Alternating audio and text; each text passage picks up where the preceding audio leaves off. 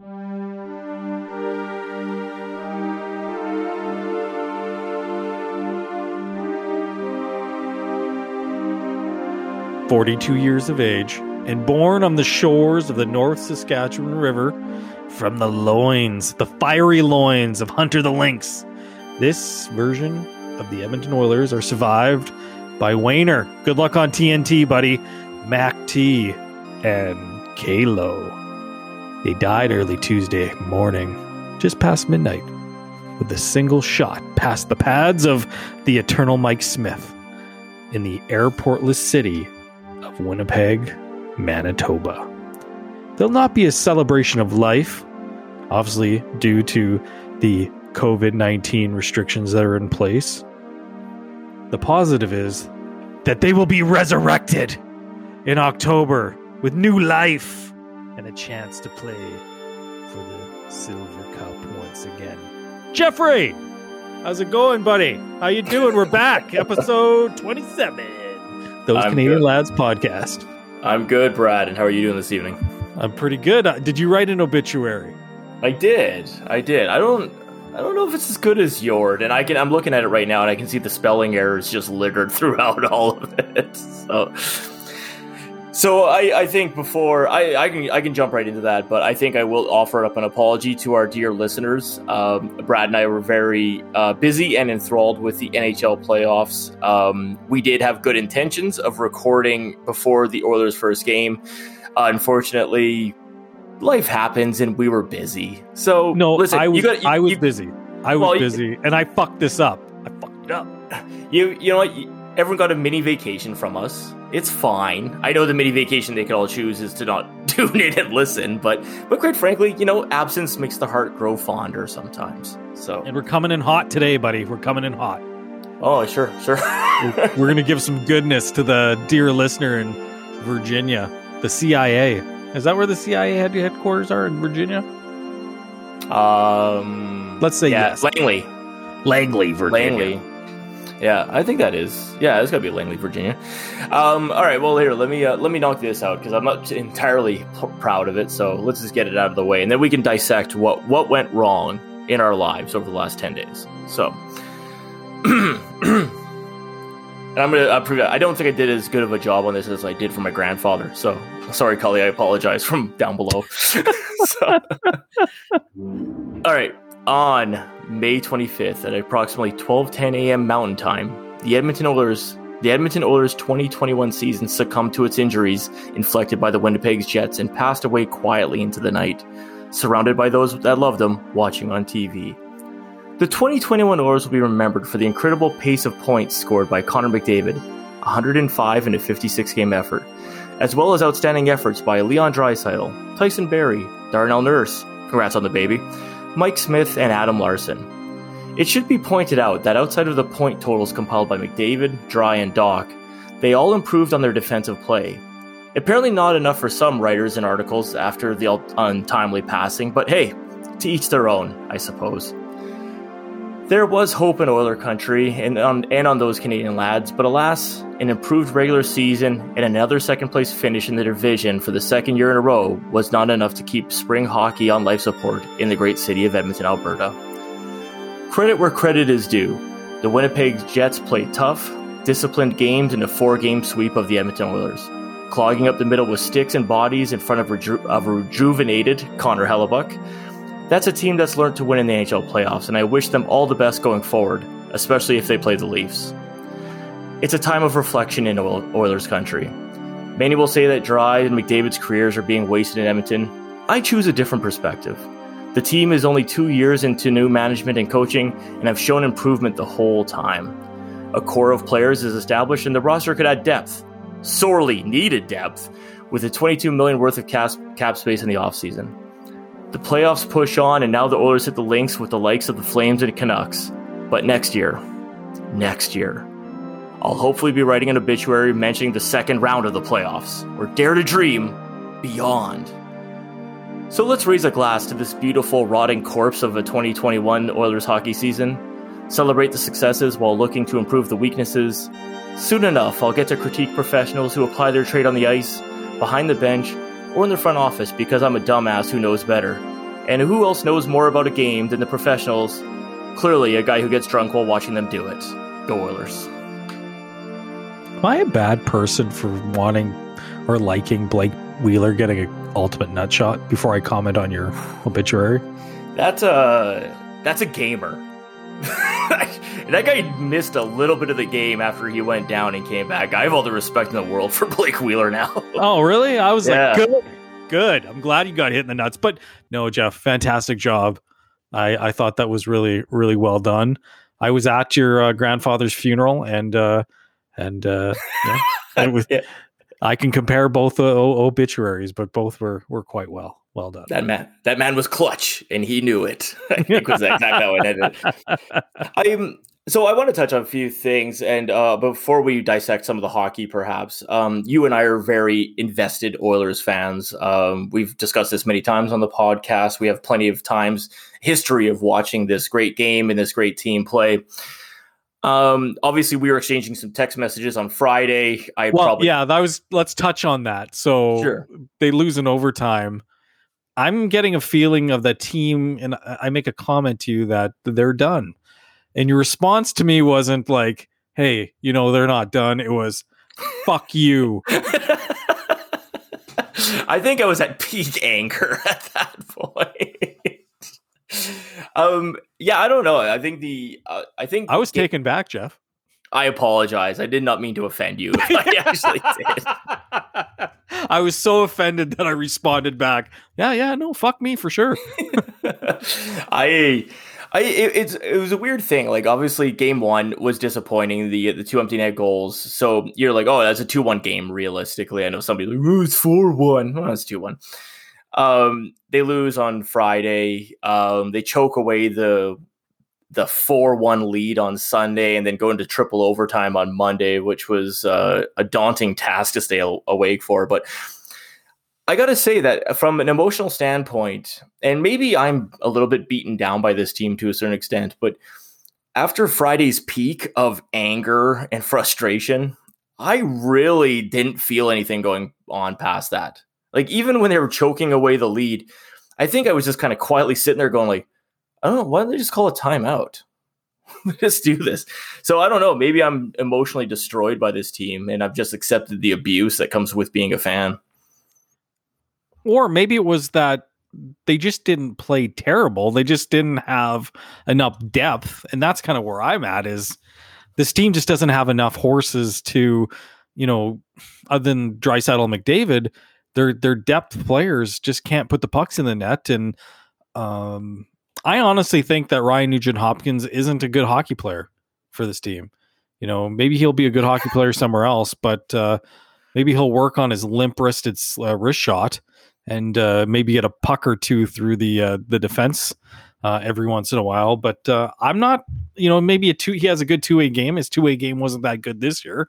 But, maybe it's time to move on from the Nuge. Yeah, I think that's obviously for Oilers fans, that's not going to be a popular opinion to have. I look at his regular season, and I'm not too harsh on it. In regards to his points per game, I think he was just slightly below his career average, because he's never really been an 82 point a game guy. He's typically in that 0.73 range, and I think he finished in like 0.68 or something along those lines. And maybe I missed a lot of things along the way, but I don't think his puck possession numbers are all that bad. But I will say, though, too, that I don't believe he's probably an answer for this team going forward. Probably a change of, I'm not even saying necessarily needs a change of scenery. I think that on the open market, if you find somebody who's more complimentary towards playing with a McDavid or a Draisaitl, and they're going to cost a little bit less or even the same, maybe that's the player you go grab instead of re-signing Nuge. Yeah, I don't think he is the answer. He doesn't have that extra gear, it seems like, in the playoffs to step up his game and, be a game changer in the Stanley Cup playoffs. If you look at what's going on in the playoffs, players amp it up, they take it to a next level. And we haven't seen that from Nuge in a play-in round, this year's playoffs, or even in 2017. It's not his game, I guess. He's not a dirty player. He's not a greasy player. He's not a physical player. He's a perimeter player. And, we have too many perimeter players, too many people that are playing on the outside, not getting in the dirty areas. Actually, one guy that I was really impressed with, actually two, was Devin Shore and Alex Chason. The goal Chason scored the other night on the power play to take the lead before Ethan Bear shot a puck up the middle of the ice, and Winnipeg went and scored and tied the game. That being said, then he earned the right to be benched on that occasion. But and maybe they should have traded him for Luke DeBrusk earlier in the year. But I'm not saying I was wrong, or I'm not saying I'm right. So I will say I'm not willing to flush Ethan Bear's career with the Edmonton Oilers because of 3 out of 4 bad playoff games. Now, I will admit those last 2 games, as much as I would love to defend Ethan Bear, holy man, those were some bad giveaways. I don't know what that kid was thinking, unfortunately. So let's give him some love, though. The guy needs some love from Oilers Nation right now because of the racist pieces of shit out there in Alberta, which we talked about in our last podcast. There's a group of people in our province that are just Neanderthals, and they're living in the dark ages, it seems like, in Racistville, Alberta. But yeah, obviously that's kind of not breaking news, but that's new news today. Unfortunately, some people decided to attack Ethan Bear's game and his ability to be a hockey player or a person based upon racist rhetoric. I don't want to sound like a hero, but there's no place for that. Of course there's not.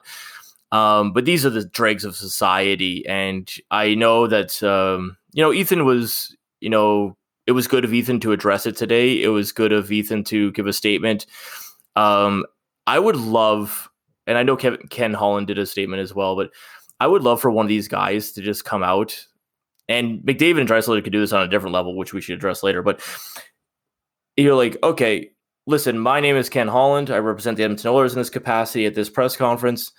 Ethan Bear is a player of ours. He is a good player. He is an outstanding citizen. He's a good human being. And you know what? For those of you who want to attack him based upon some racial rhetoric, go fuck yourself.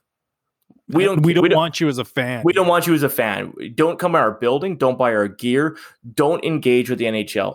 Go fuck yourself and swallow a bullet, like I said last time on a podcast. But this is the unfortunate reality, though, is that it's a few assholes out there who are so Neanderthalic and stupid that they can't form a thought in regards to why would I want to say something negative about this person, so I got to go after some racial bias. It is ridiculous. So Ethan, from those Canadian lads, fuck those people, man. We're on your side. No more giveaways up the middle, please. Yeah, please no gut shot passes right up the gut. Oh, because I'm gonna trade you. I'm gonna fucking trade you. Yeah, I'm not trading you. I'm keeping you, but yeah, Luke DeBrusk, straight up. Luke DeBrusk. Oh, Daddy can broadcast him every night. Oh God, no Edmonton boy should come back and play in this city. It's too hard, man. But okay, but you'd mentioned something. So obviously we should go through some of the hockey that has transpired, and I have to agree with your assessment that there's too many outside players on this team to perimeter win. Players. Perimeter. I'm struggling with that word. Perimeter. If you were in elementary school, they like perimeter of a triangle or a rectangle. Perimeter. You only know that because your kids are learning that now. You didn't know that before. Fuck you. But this team is unfortunately it's not. You look at how Winnipeg played the game against the Oilers, and all they had to do was clog up the middle and ensure that really no clean shots were getting on Hellebuck. And I know the Oilers outshot them quite a bit in a few games, but they'd always seem to even out towards the end, except for I think Game 3. But it's one thing to get into the regular season, and everyone can say this. It's one thing to get the regular season, but once you get to the playoffs, it's a different beast. I'm going to sound like a sour fan, though, too. Sure. The reffing in this series was a joke. I saw Connor McDavid get horse-collared. There's a photo of it in Game 1. Right. He was a guy grabbed his shoulder pads and yanked him back. Okay, so this brings me to another thing. So I know that I'd seen some comments that in that last game there was 40 potential calls that Connor McDavid should have earned a penalty on, and I think somebody dug it up because McDavid was taking heat for not drawing a penalty. Is it time for the NHL to actually ref these games differently? Like, I don't want to sound like sour grapes, like you said. Like, the NHL refs their games in the playoffs the way they do. They completely change it from the regular season. Is it time for a change? I'm not the biggest Bob Stauffer fan, but he said it really well on Oilers Lunch or Oilers Now or whatever show is called. But the NHL is ran by guys who aren't elite players. You know, the player safety guy is a goon.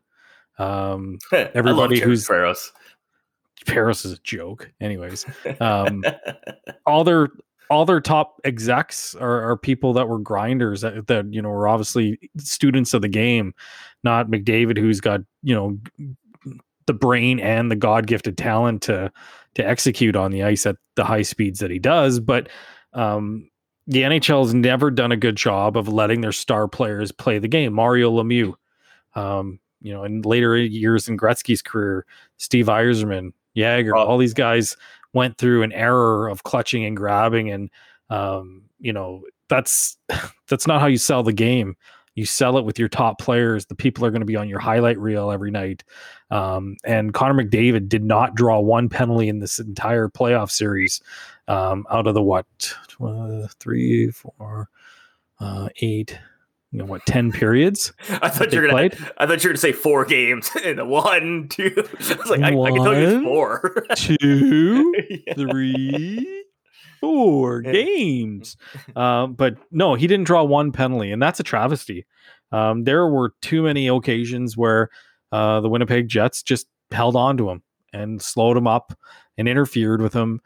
There was a friggin' penalty against Yamamoto in the first overtime period on Monday night, and there was nothing again. The Oilers couldn't draw one, and I just don't get it. I don't know if it's a bias against McDavid and Draisaitl, or if they're trying to make them prove themselves, or what it is. But I don't care if I sound like a sour fan. They deserve better in that regards to getting penalties drawn for them, because they did. They basically, they just did a good job of trying to get the other team to clutch and grab, and you should be penalized for that. Isn't that part of the rule book?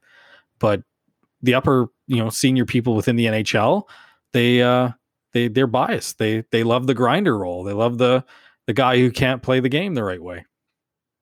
I don't know if it's an executive level thing down. I do believe it's probably one of those the history of the game that people don't want to seem to let go of. They go like, oh, well, the greats did it before, therefore all these players have to do it at the same time. Now, we've seen evolution in the rules in across all sports, but we've seen the evolution of the rules in hockey. Lemieux complained enough to finally get away with the clutching and grabbing to a certain extent.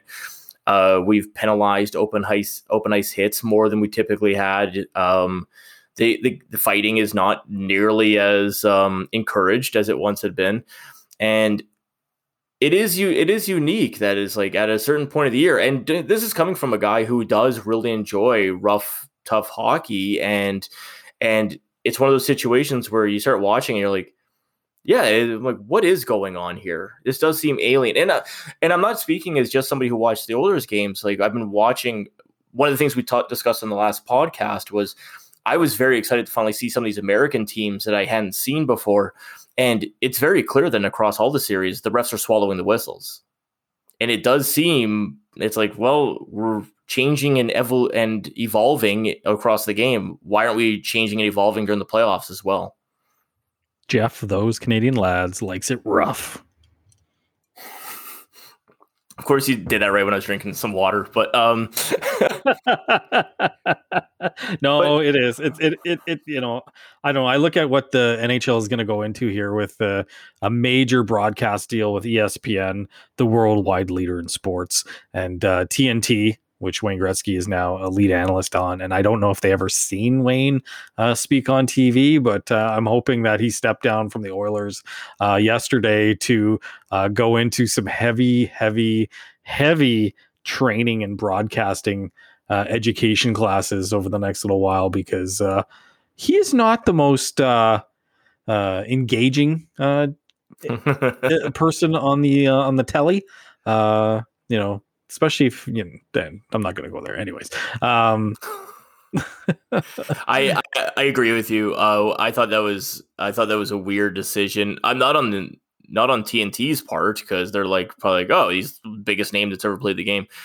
Man, he is not good on camera. He's good in the sense that whenever he's on the Sportsnet broadcast, they're lobbing him softball questions about the Oilers and how much he likes watching Connor McDavid play. But holy man, that's going to be a short career. I think it's going to make the Phoenix coaching career look really successful. Yeah, what did you think of that play, Wayne? Oh, he's a great young man. Good little guy. Good job. Yeah, I don't know. That's not a Charles Barkley-esque or even Shaq bring on for TNT. Yeah. I was kind of excited to hear that TNT got it, based on what they've done with the NBA broadcasts. And I'm like, okay, cool. Maybe they'll bring in some guys who, will bring some controversial takes or bring an entertainment value to it. I actually tweeted out today, I'm like, bring on Bill Burr as the host. He's got a hockey acumen and, loves the sport, and he'd be a great host of hockey on TNT. But they got Wayner. They're paying him $3 million a year, so that probably ate up a lot of their budget.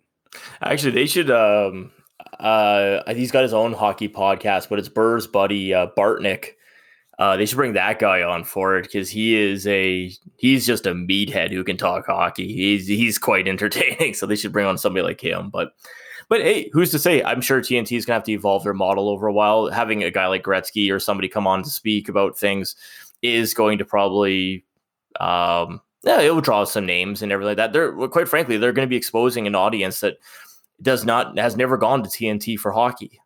This is their first foray into that. And yeah, no, I too am excited about what they do with the NBA. They've done a fantastic product when it comes to their halftime shows and how they break down the game. Hopefully they do the same thing with the NHL. And I don't know if you've noticed this as well, but because of the restrictions in Alberta, and things are hopefully lightening up to the greatest summer ever. It's the greatest summer ever. But I've been fortunate to be home at about 3:00 typically in the afternoon, and sit there with my laptop on my lap, and I watch Party Interruption and Around the Horn, two great ESPN shows I enjoy. The amount of hockey content since they made that announcement, it's not tripled, it's not quadrupled, it is infinity more than I've ever seen on any of these ESPN broadcasts. That's awesome. It is good. And I don't know if you read Emily Kaplan. She obviously writes with Wyshynski. I love her articles. I love her take, and she is fantastic on TV. ESPN should be pushing her front and center when it comes to anything they're going to do with the NHL going forward. I'm pumped because there's going to be some heavy hitters. Even Stephen A. Smith was doing that hockey the other night. It was awesome. To get ESPN on board and actually be engaged, and that it's going to only help grow the sport. Nobody was watching NBC Sportsnet, right? Yeah, I think it'll be a good move for the NHL at the end of the day. I think you can trust both TNT and ESPN to put a product out there. NBC, I don't know. I got nothing against NBC. Just that it seems like it wasn't really a good product that they were putting out there. Nobody likes Pierre Maguire. Oh my God! Hopefully they don't bring Pierre Maguire back on ESPN or TNT. Yeah, I think it's pretty safe there. Those tiny glasses of his. They picked up Ray Ferraro, though, apparently, ESPN. So. Oh, I like Ray Ferraro. Yeah. So going back to the series per se. So obviously the Oilers are going to need to make some improvements if they're going to try to win in a playoff style game. Because quite frankly, despite our complaints about how the refs are going to call it, it's not going to change. I think it's realistically, you're going to have to formulate your roster to meet that kind of style of hockey. I'm hopeful that a guy like Archibald isn't picked up by Seattle or cut loose at some point. I think they should keep him around. One of the few guys that was throwing the body left, right, and center. Didn't matter how big the guy he was hitting. So you always love that. His hit, though, in Game 3. You mean Game 1? No, where he got suspended. Oh yeah, that one. Yeah, the hit in game one was a beauty. And when in game one, it was fantastic, yeah, and didn't resolve. It resulted in missing a game. Upon initial blush, what did you think of that hit? I didn't really pay attention. I was like, this is awesome. Yeah, I didn't think anything of it either at first. Like, upon a few replays, I was kind of like, yeah, I could kind of see where maybe getting a little close to the knees there. But, dude, I was excited that Blake Wheeler got hit in the nuts really, really hard. True. Like, I'm not feeling too much sympathy for opposing hockey teams in the playoffs. It's war. I've picked my side. Yeah. So what side do you move to now? I don't. I just watch. It'd be nice to see a Canadian team win it all. Oh, fuck. And entertaining. I'm not going to lie. It'll be a little entertaining if the Leafs do win it. Oh, God, no. Why? Why not? I do not want a Canadian team to win the Stanley Cup. Why? Because I don't like the other Canadian teams. So would you want another U.S. team to win the Stanley Cup? Well, there's no other teams from Mexico or Russia playing in this league, so by deduction, I am cheering for an American-based team after. Why? What do I care if a Canadian team wins it? I don't like the Leafs or Canadians. I don't like the Canucks or Flames. Ottawa, I can stand. Why would I care? The Cup crosses the border at least 15 times during the celebration anyways. So it's What if Winnipeg wins it? Actually, I wouldn't mind that. There you go. Yeah, I wouldn't mind that, but they can drive it up to the city. I would love to. I would love to. If they do play the Leafs, I will be pulling heavily for the Jets to knock out the Leafs. Now, once they get past that point, I will wait and see who they play against. But from what's left in this division, I will be pulling for the Jets, I suppose. I am looking so forward to the divisional realignment. This Canadian division is junk. I do not like it. I never want to see this crap again. Well, thanks to Jason Kenney, in September and October next year, this year, you're going to be able to go and sit in your season seats at an Oilers game without a mask if you choose, because we're going to go through the best summer ever, and you're going to be able to watch your hockey team in person. And the next time they make the playoffs, you can be there. And that's going to make a difference. You can't tell me that the American teams that have had fans in the stands, they're like, there's an emotional part of playing the game. And I think that would have made a difference. I honestly do, especially with the Oilers in this series. Josh Archibald putting that guy DeMello through the boards literally in game one. Rogers Place would have been like on fire. People would have been lighting their seats on fire, ripping them out of the cement. Right, like finding out about UFOs that are going to happen here. Like so many toilets just ripped right out of the fucking floor. Yeah, no, I agree with you. Obviously having your fan base in the building makes a world of difference. Like, we've been to playoff games. Hockey fans, if you hadn't had a chance, do yourself a favor. Forego any regular season game for the chance to go to one playoff game and experience the crowd when something like an Archibald hit happens or somebody scores a late minute goal. It is an experience and a half. And, as somebody who is part of a fan base, a passionate fan base, when Rogers Place and going back to Rexall, when those places erupted, it was like your skin was you're coming out of your skin with excitement and the energy in that building. It is my favorite part of going to a playoff game versus a regular season game. Like, people are pretty subdued during a regular season game. They're cheering, they get excited, the win, everybody's having a good time. At a playoff game, the worst of people comes out. Like, the hatred comes out for the other team. Like, grown men screaming, to kill another guy. Like, I remember we were playing San Jose a couple years ago, and like the swearing and just the passion from the fan base, like, kill that son of a bitch. It's just like, I was like, yes, give me more of that. I'm not gonna lie, I was part of that. I enjoy doing that. Oh yeah, I like to mix it up at the games. I'm usually loud now.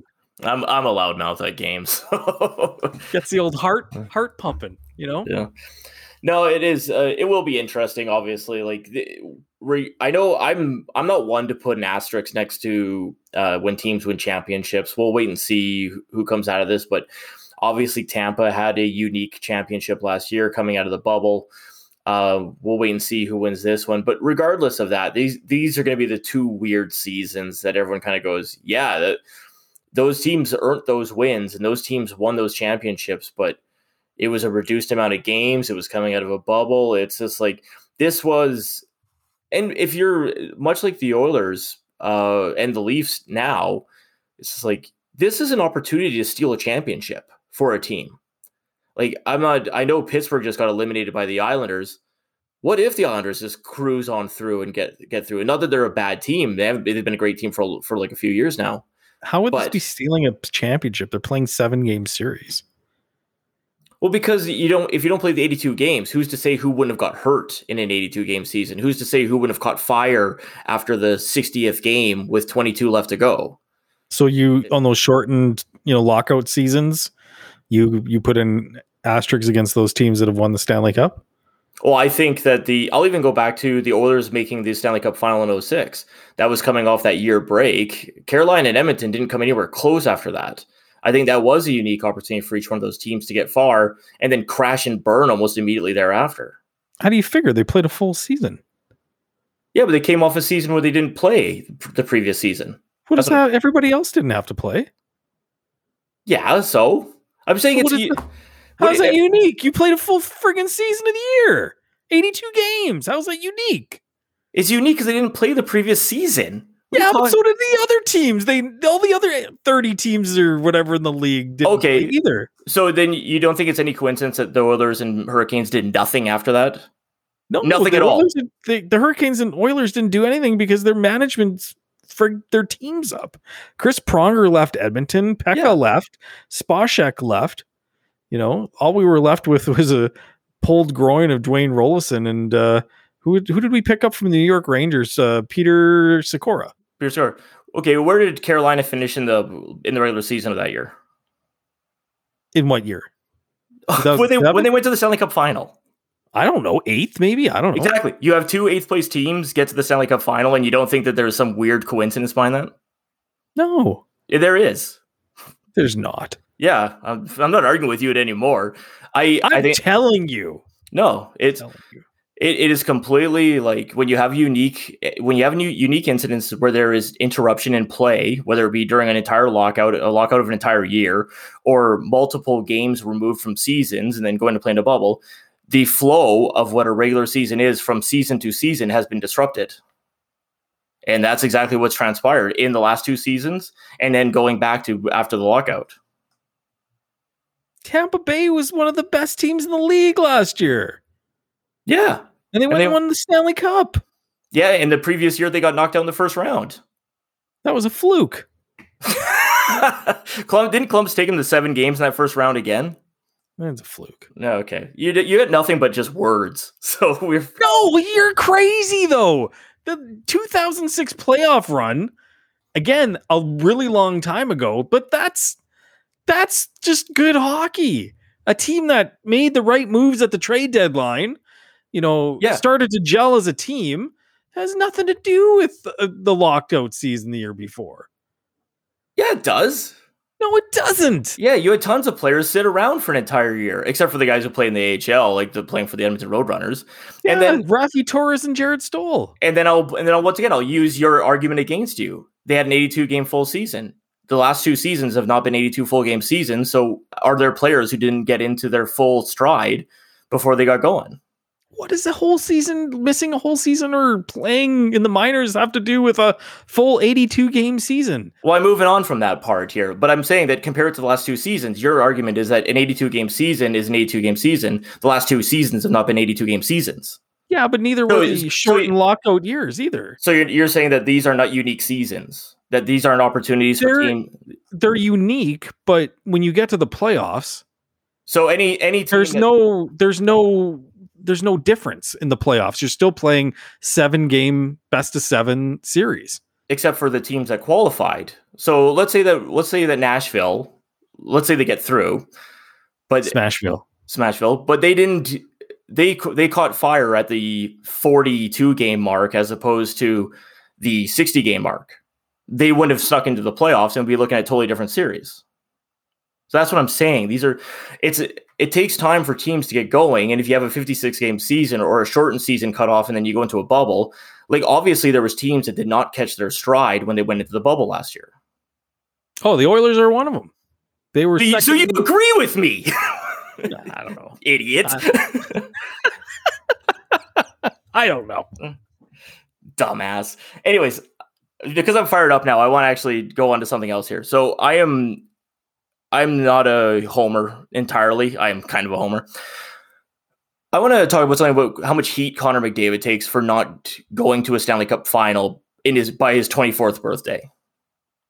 It is ridiculous how much heat that guy takes from the press, from fans, from idiot commentators on Sportsnet. This is my own problem. I go read the fucking comments on Sportsnet's website. Is that Mark Spector?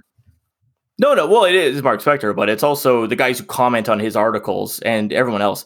This is a 24-year-old guy playing a team game. And I was just kind of, am I completely crazy? Should he have won a Stanley Cup at this point in time? I just went through some of the previous 5 years and then some of the greats. So even look at the Lightning, the two best players, Kucherov and Stamkos, 27-30. St. Louis, O'Reilly and Tarasenko, 28 each. 2018 with Washington, Ovechkin is 33. Crosby and Malkin are exceptions, winning obviously early when they were 23. Even look at Chicago during the success. Kays and Taine were 27.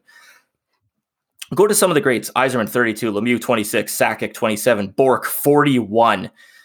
Some of the best players that don't have a cup while in the last decade. Giroux, Tavares, Wheeler, Jamie Benn. Some of the great leaders. Thornton, Marlowe, no cups.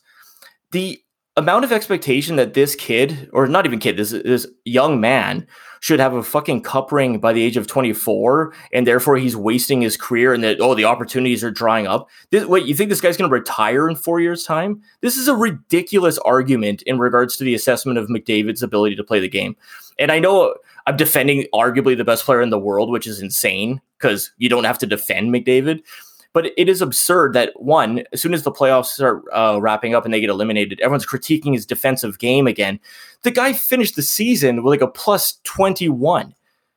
He completely changed his defensive game. And what is it with people who just need to tear down the best guy? I'll admit, I did the same thing with Peyton Manning. I hated Peyton Manning when he played for the Colts and the Broncos. But it's because he was one of the best fucking quarterbacks to ever play. This is sour grapes. So sorry, I had to get that off my chest. What bothers me is that it's Oiler fans doing the critiquing.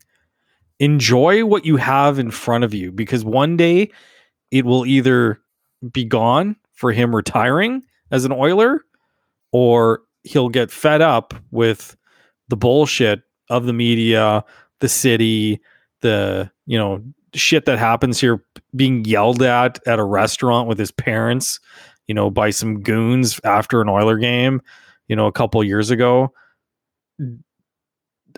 There's no reason why he should have a cup yet. It's a process. I'm in complete agreement with what Ken Holland is doing. We've gone from a team that was complete garbage. Peter Chiarelli was a terrible general manager. He completely ruined this roster. And Ken Holland was dealt a shit deck of cards. And now we're starting to pull ourselves out of the fire a little bit. And everybody's now crying because we don't have a cup yet. Well, you know what? You just don't get a cup. You need other players around Connor McDavid to get a cup. You need a goaltender. You need defensemen. You need depth scoring. You know what?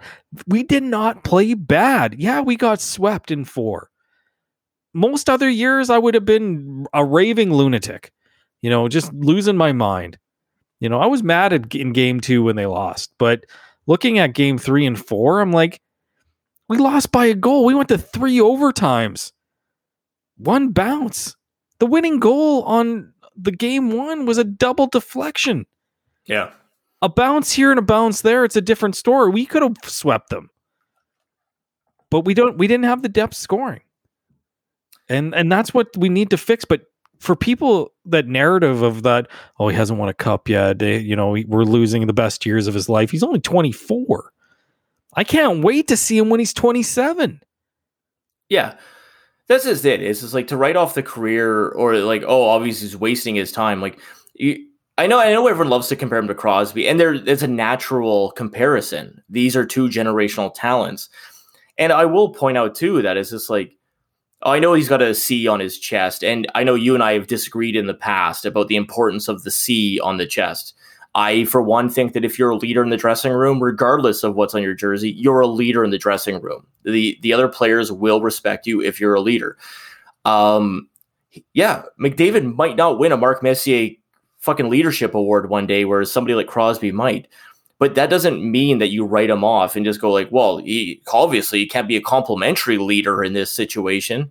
It's like can be other leaders in that dressing room, and just to like, I don't know. It's one of those situations where it is just sour grapes, and it's easy to tear down the biggest and best of the league. And you're 100% right. This team theoretically is ahead of schedule. Yes. I know everyone's like, oh, it's been 13 years. Yeah, it's been 13 years. As a fan, it sucks. I've watched a lot of bad hockey as a result. This management team and this coaching team have had 2 years to make a dent on this team. And it's improved through the 2 seasons that they've had control of it. 2 seasons where they don't play 82 games. There were idiots in the fan base that were saying that Tippett did a bad job, and he should be fired. They should move on from him. Yeah, that's absurd. I hate these fans. I hate these people that come out and just throw shit out there and like, oh my God. Like, listen, people will fail in the NHL. Tippett may not win a cup with this franchise. That's a possibility. It's probably a strong possibility given the level of competition. We haven't had good coaching for years. Yeah. But it's one of those situations where it's just like, yes, do I think Tippett could have made better game-by-game adjustments against the Leafs? Yes, I do think that. I also think he'll probably work on that, and so will the players that got railroaded in those games. But just to, like you said, some idiot who goes, well, they should just fire him. This is the exact example I gave during my eulogy where I'm like, well, clearly I know more about this because I get drunk while watching them play. It's like, that's the stupidest thing ever. These people know more than I do about this game. They know more. They've experienced it. They've lived through it. They're helping lead Connor McDavid, down the right path. And what really had me, help me as a fan kind of get through, obviously the loss a little bit, was listening to McDavid and how he was speaking about, the team and the process. And, he wasn't sitting up there whining and pointing fingers. They took positives out of what happened, because again, they only lost by a goal in 3 games. They weren't blown out. Yeah, they had a hiccup in great game 3 where they were up and it could have turned the series around, but it's like one shot away and they're up 3. I do have to admit that I'm a little bit surprised by your positive approach to this. I really didn't expect this out of you. I didn't expect it out of me as well. I'm not going to lie. I thought I was going to be an emotional wreck. And to be honest with you, I was like building it up in my head. I was so excited for playoffs. We've all been going through the COVID restrictions and all the craziness that was going on there. And, it was good to look forward to something like playoffs. And it was awesome. Like it was fun. But as a fan, as somebody who, you have season tickets, I pay for tickets, I go to games, you go to games, we buy jerseys, we buy food, we support the Oilers in every which way we can. I'm happy with where we're at, and I'm excited now because we've got a ton of cap room. We're going to be able to make some potential moves. We've got players like Dylan Holloway coming up. There's a lot of positivity around this team. Now, Ethan Bear, if you keep throwing pucks up the middle of the ice, again, I'm going to call for your butt to be traded. But that being said, there's just too many good things. You got Bouchard out there. Man, if Barry gets re-signed, I'm gonna laugh so hard. Anyways, there's a good positive vibe around this team. The leaders, it's the core of Draisaitl, McDavid, and Nurse, they look like and sound like champions in the way they handled this, and that only boasts for good things going forward with this team.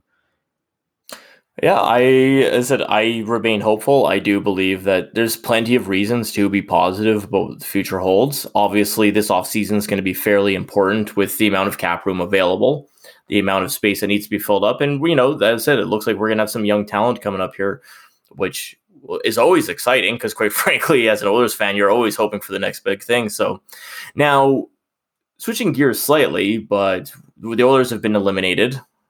You in a previous podcast had alluded to a vision, something that you had seen coming because of the playoffs, and you were hesitant to make your picks as a result of that vision. Is it safe to assume that your vision has not come true because of the Oilers' elimination?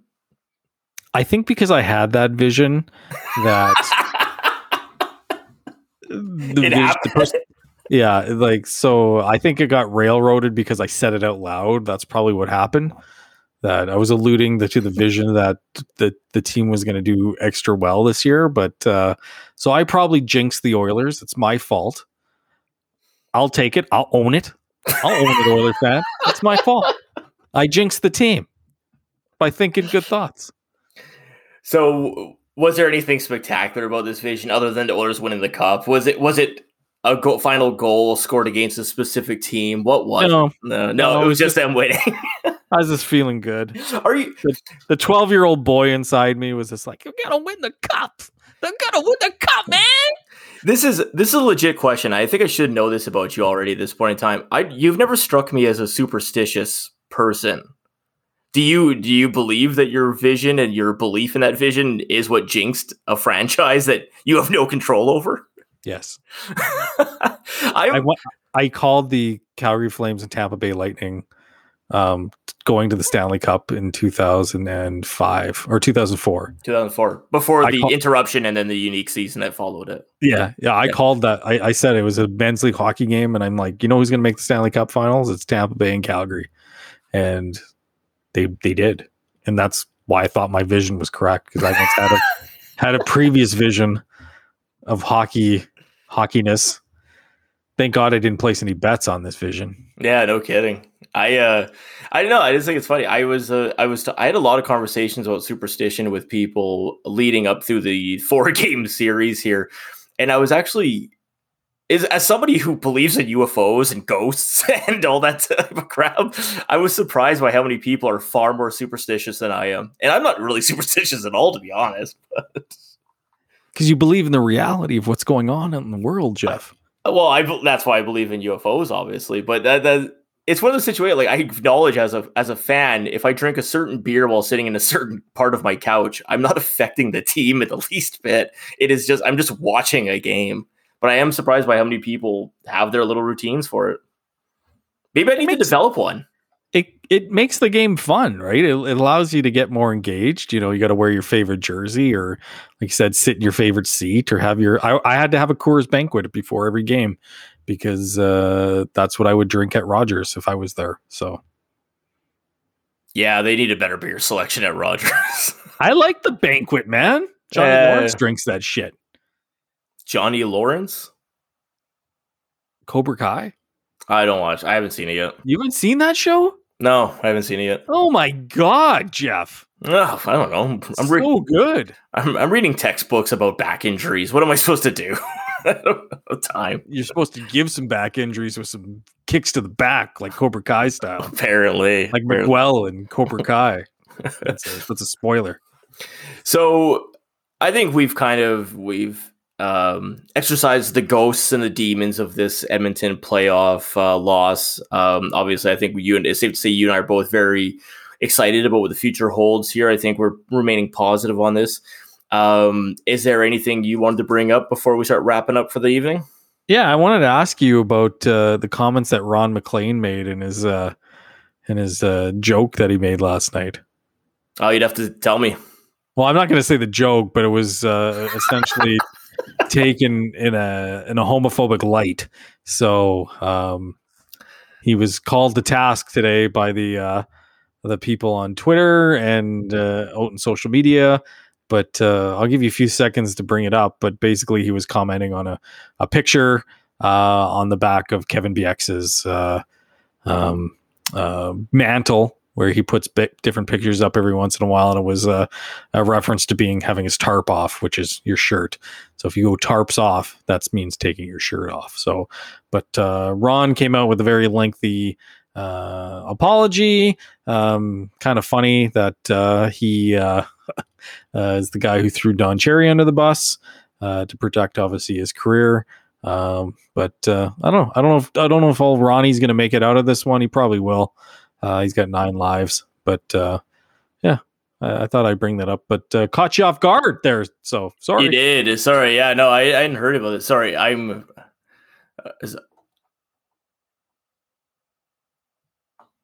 Are you like watching the video? Is he? Yeah, I am. Sorry.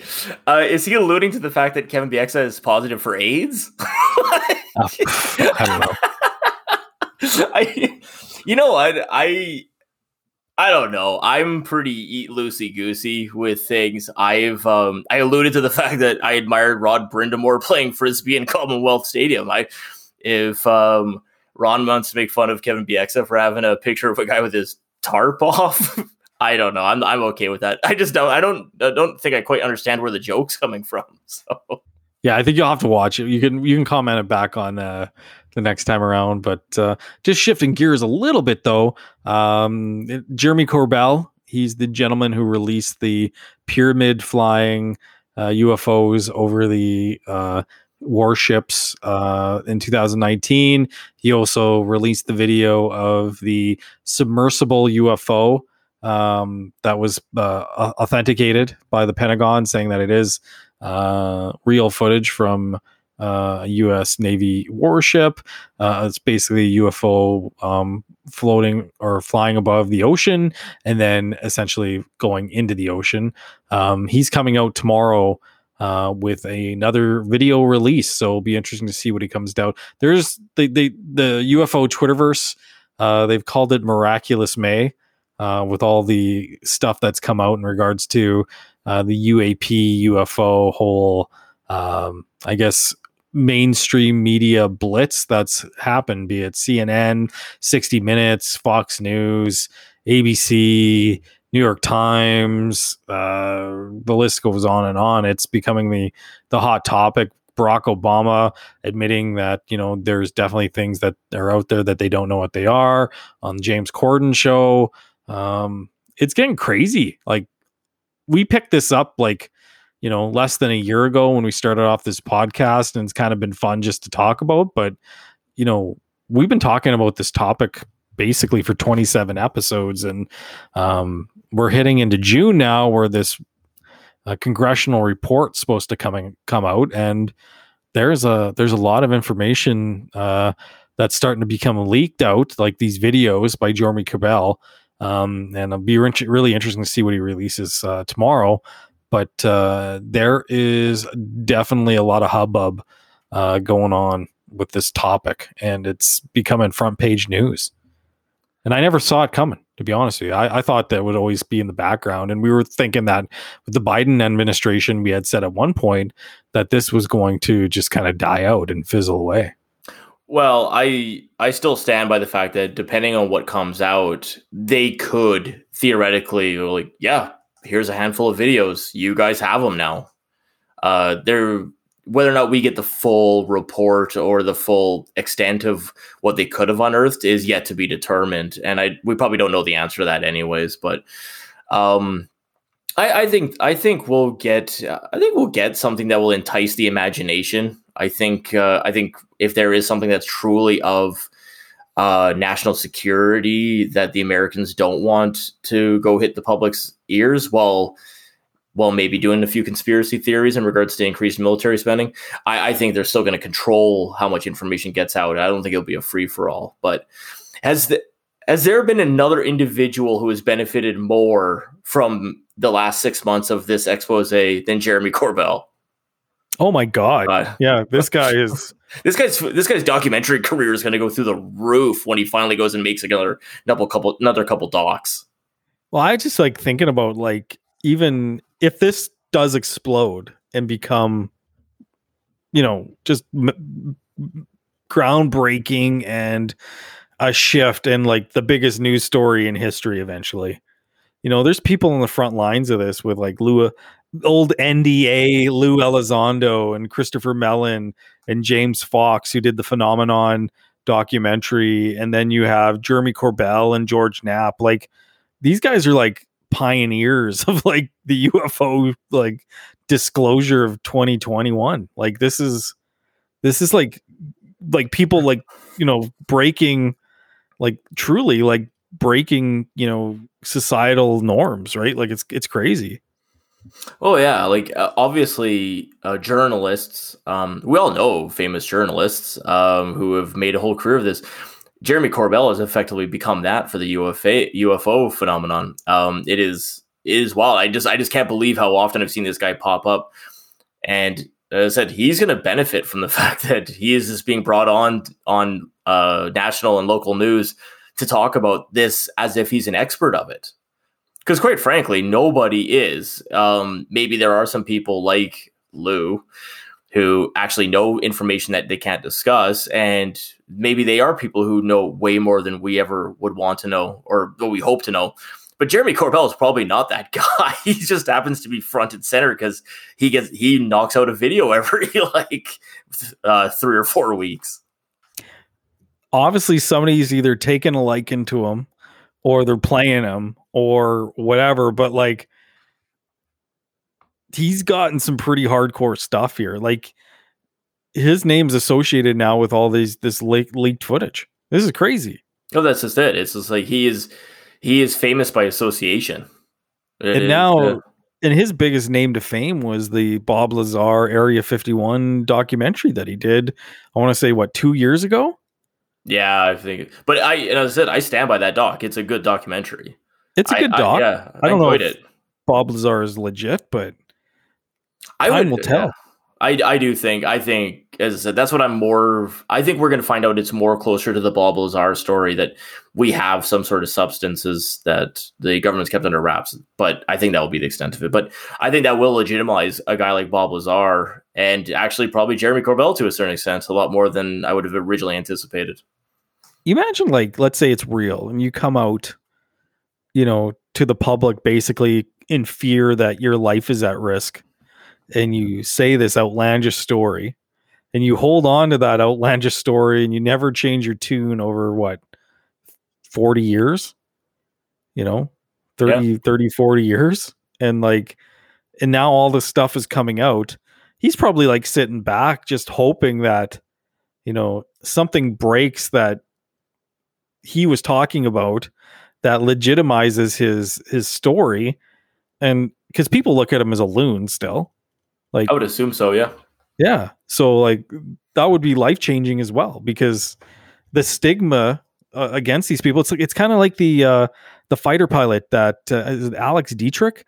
She was the wingman of David Sex Fravor. That was sorry, what? His that's like, how Maverick, like his call sign. Yeah, his call sign. It was sex. Oh, I didn't know that. Yeah, it's David Sex Fravor. That's like the kid at school he's like, that's my nickname. I'm like, you've never had sex. You made that up. Yeah, it's just like, if you call yourself that, you've never had sex. But this Alex Dietrich, she has come out and she's I think she teaches at one of the naval academies now, but she's more in the public sector. But they both said if they were alone and they saw this, it would never have seen the light of day. Yeah, and there's safety in numbers. It's like I always say that if I was going to die in a roller coaster accident, I would want other people with me. So it's just like, so yeah, you feel better knowing there's other people seeing and witnessing and experiencing what you're experiencing. Do you have any inside tracks of the West Edmonton Mall roller coaster disaster back in the 80s that you worked with? Yeah, I think I was 2 when that took place. I'm not, maybe this is another podcast, but that place is haunted and it is weird in there. I will definitely say that. Interesting. Yeah. But yeah, that being said, so this Alex Dietrich, she's had like skeptics call her and like yell at her, I guess. And she did an article, and she just seems like a normal person. Like the way she talks about it, she just joined Twitter last week after being on 60 Minutes, and she's just like, throw to UFO Twitter, hey everybody, like just like being very, very naive, right? But it's hard not to believe her and what she talks about, right? It's she comes off very like sincere about it, right? That it's Yeah, she definitely does. And unfortunately, she's probably walked into, it's like a baby chicken walking into a wolf nest or something, like to just be like, come online and go, hey, everybody, I saw a UFO. Yeah, you're right. She's going to get attacked left, right, and center because we're so fucking entitled now to blast away at somebody online. It's absurd, but you liar. You're a freaking liar. Yeah. You're a liar. I love you. I think for every time that you say something with certainty online while attacking somebody, if you get proved wrong, or even remotely that you weren't 100% correct, that person's allowed to hit you in the head with a baseball bat. Or just, yeah, but it should be a situation where you have to be careful about what you say to these people, whether it be about something stupid like UFOs or sports, blah, blah, blah, or just things in politics. If you get proven incorrect, that person gets a free shot at you somehow. I just love the vileness out there, and just like the matter of fact, like some lady on this one lady on Twitter, I want to respond, but I know what it's gonna cause, and it's gonna cause me getting even madder. But like Kenny comes out with like this plan, an actual plan to get out of this mess that we're in, like good or bad or indifferent, like it's a plan. And the tweet, like literally the tweet is this period wrong period, and it's just like, what's your fucking plan then? Yeah, what's your idea? Do you want it, like, are you okay just not seeing anybody or going anywhere or doing anything, or or do you just break the rules and go on Twitter and say you're following all the rules? Like, I guarantee you everybody's not just locking themselves in a room and waiting for this thing to end. No. Yeah. But as I said, it goes into the entitlement of everybody. But I don't know. I would advise you not to, because I seem to recall you've either canceled accounts or swapped between accounts because of the feed you get. So I would say that don't do that. I have to check before I tweet, because I do have my own personal account, and I do often comment with the Canadian Lads one when we do have podcasts and things like that. But I don't go and do the controversial stuff on the Together feed, because we're together on it. We don't want to, we may not share that viewpoint. Yeah, we may not share the same viewpoint. And that makes for a good podcast, Jeff. Yeah, that's right. Yeah, especially when we will want to lie about the uniqueness of NHL seasons. But before we sign off, I wanted to ask you a question, because I had this happen today. So I was driving to work after working out this morning, and I had realized that after getting cleaned up that I had not applied deodorant. I have never been so fucking worried about walking past somebody in the hallway at work, even with masks. I was like, in my mind, I reeked of BO before like an hour into my day. No, nobody would have even fucking noticed. I don't think so, but I was amazed by how much it rattled me almost immediately. And I honestly, I don't think I lifted my arms all day as a result of it. It's just weird how insecure you can get about one simple thing so quick in the course of your day. Teams meetings for everybody who are next door to you in offices. Yeah. Oh, yeah. No, absolutely. It's like try to limit any exposure. So that being said, would you go a day without deodorant? Test your fortitude in regards to yeah, totally. I gotta go and start working out again, but Thank you, Jason Kennedy, for opening up the gyms here soon, by the way, too. He hasn't opened the gyms yet. They're coming. The whole plan. The whole plan is in place. Him and his buddy Chandro, they got a plan. So maybe we'll touch on that coming up in the upcoming podcasts. That being said, too, for the dear listener, I think we're going to do a re-education, bring you up to speed on who we are again. Try to we're 27 into these things, so we've done 27 of these episodes. There's going to be some new listeners coming on, I'm sure, and we should re-educate them of who we are and what we're all about, and keep going strong. And we'll try to keep things rolling here through the summertime, and lots of good fun coming forward on those Canadian Lads podcast. Yeah. I love the enthusiasm that new listeners are on their way. They're on their way. They're on their way. I guarantee you they're coming. Okay. All right. Well, I will say that will be good. Yeah, we will definitely knock out some more of these over the summer. Maybe some reduced hours due to getting away from it all, which is a good idea. Dear listener, we encourage you to do the same thing. So that all being said, I'm officially done for the evening. Brad, anything to leave us with? Any words of wisdom? Yeah, no, it's going to be good. And like I said, when you say we're going to be shorting things up, I'm sure we'll be going to the final season of the CFL, getting ready for the XFL CFL merger and all that kind of good stuff. So, no, I got nothing else tonight, Jeff. You have a wonderful evening. Thank you, dear listener, for joining us again on those Canadian Lads podcast. And let's leave them wanting more, Jeff.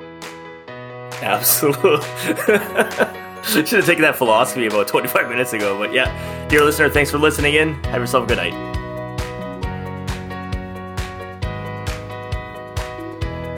Thanks again for listening to Those Canadian Lads podcast. Give us a follow on social media. We're on the Twitter, Instagram, and Facebook. And if you like what you heard, give us a follow and share it with your friends. Thanks again, and have a great night.